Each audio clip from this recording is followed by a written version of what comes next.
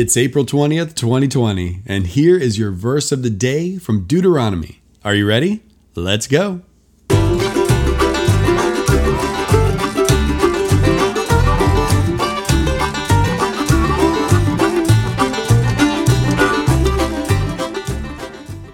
Hi guys, Corey here, and on this podcast, I'm going to be sharing with you a verse each day from each of the 66 books of the Bible.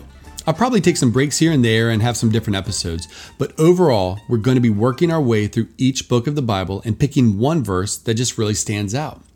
So today, we are in the book of Deuteronomy, and the verse I want to share with you is Deuteronomy 1, verse 10. Here it is.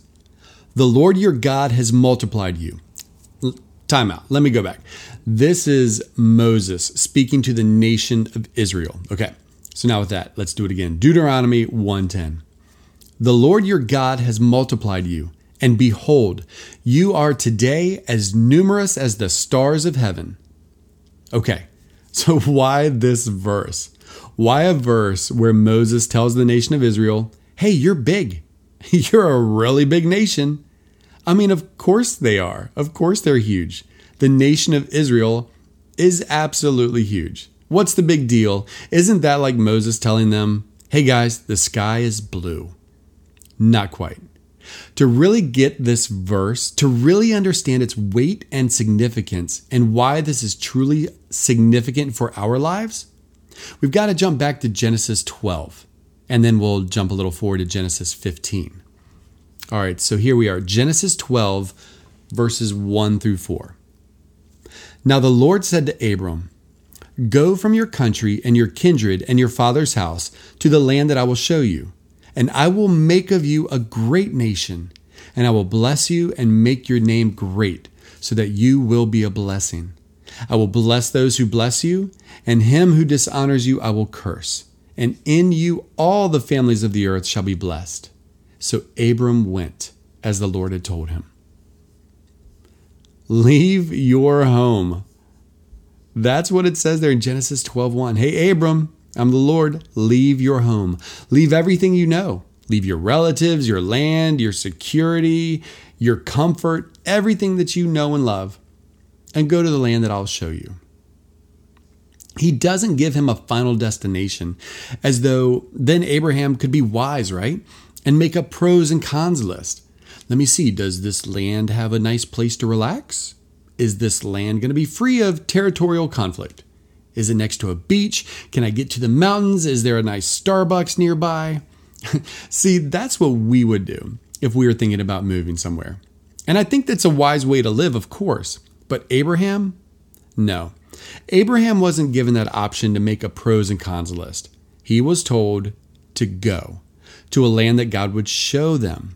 That took faith. And so Abraham went.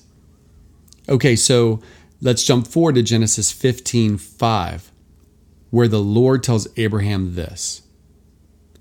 And the Lord brought Abraham outside and said, look toward heaven and number the stars, if you are able to number them. Then he said to him, so shall your offspring be. And he believed the Lord, and he counted it to him as righteousness. Count the stars.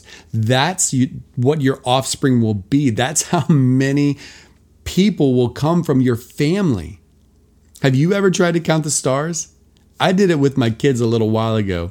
I think we made it to maybe 25 before we gave up because there are so many stars.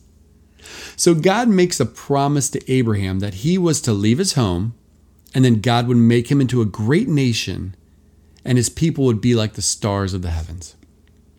At this time, here's the key part. Abraham and his wife Sarah did not have children. In fact, they didn't have children until they were really old, like 80 years old. So think about that. How can God fulfill this promise? I'm going to make a great nation of you with descendants that outnumber the stars of the heavens. How can he do this if they're getting too old to have kids?